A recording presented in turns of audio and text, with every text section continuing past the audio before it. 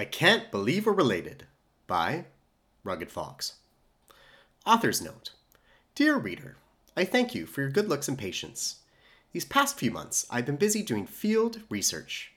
From the window seat at the Pumpjack to my balcony with a pair of binoculars, I've been collecting as many stories as I can. Some may see me as a journalist with no credentials, while others may think, why does that man keep staring at me? I want you to know that even though my word count may be delayed, I am always hard at work. Now, on to the latest post. This morning, I sat down for a cup of dark roast and a therapy session with artificial intelligence. I don't want to talk about it, I typed into the chat box. Without wasting any time for thought or reflection, it replied, No problem. Is there anything else I can help you with? Obviously, I want to talk about it, I wrote back. Taking a sip of coffee, I felt a touch of impatience. What happened next? I could barely bring myself to screenshot. I was fine when the robot politely excused itself from the conversation. I was even okay when it suggested a new search topic altogether. However, I had to draw a line when it had the veracity to tell me I was quote-unquote complicated. How dare you, I shouted, gently closing my laptop cover. Then, I asked Google to play Avril Lavigne.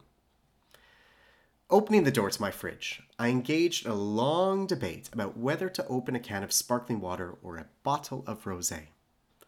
Putting together a considerable mental list of pros and cons, I reached for the non-alcoholic option after I started getting beeped at. Relocating to my closet, I knew exactly what question I wanted to ask AI. How can I be on the cusp of 38 and find myself in the throes of an identity crisis? The worst part, of course, is that I have no idea what to wear. Gliding my hand across the beautiful prints hanging before me, I let out the most gigantic sigh. Oh, relics of my youth, I proclaimed. Doth taking a sip from my wine glass. Wait, what? Fabric from my past. Forgive me, for I did not know. For years, I gulped from a bottomless trough of self-confidence. Never did I imagine that one day it would dry up. Alas, I beg of you, clothes, tell me, how am I supposed to put together an outfit when I cannot even decide on a profile photo? 6 hours and one nap later, I found myself traveling by sea to North Vancouver, en route to visit my strapping cousins from Alberta.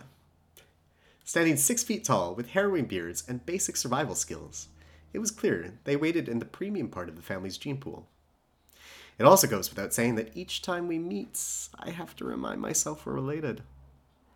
Handsome cousins, oh hey, I greeted Drum and Heller. After 2 firm handshakes turned into one group hug, I exclaimed, How terribly unfortunate it is that we're all related. Taking a step back, I noted the 3 of us were dressed for the rocky terrain of the Pacific Northwest, sporting plaid button-up shirts, dark denim jeans, and tobacco brown leather boots. There was no mountain too high or valley too deep. How was your hike in Lynn Valley? I asked Drum before patting H on the back. It was great, Rugs, he replied. How was your trek from the West End? Arduous, I spoke honestly. Now come, I'm sure you were both parched. Surely there must be an ale around here with our names on it. To be continued, because I am hungry and need a cheese sandwich. Coming up next on Rugged Fox. While Rugged continues his completely respectable visit with his cousins, he is gobsmacked when he runs into a cockle of gays in the washroom. May I say, there are certain bars I will not frequent on Davie, because the washrooms are always occupied by people who have no use for the facilities.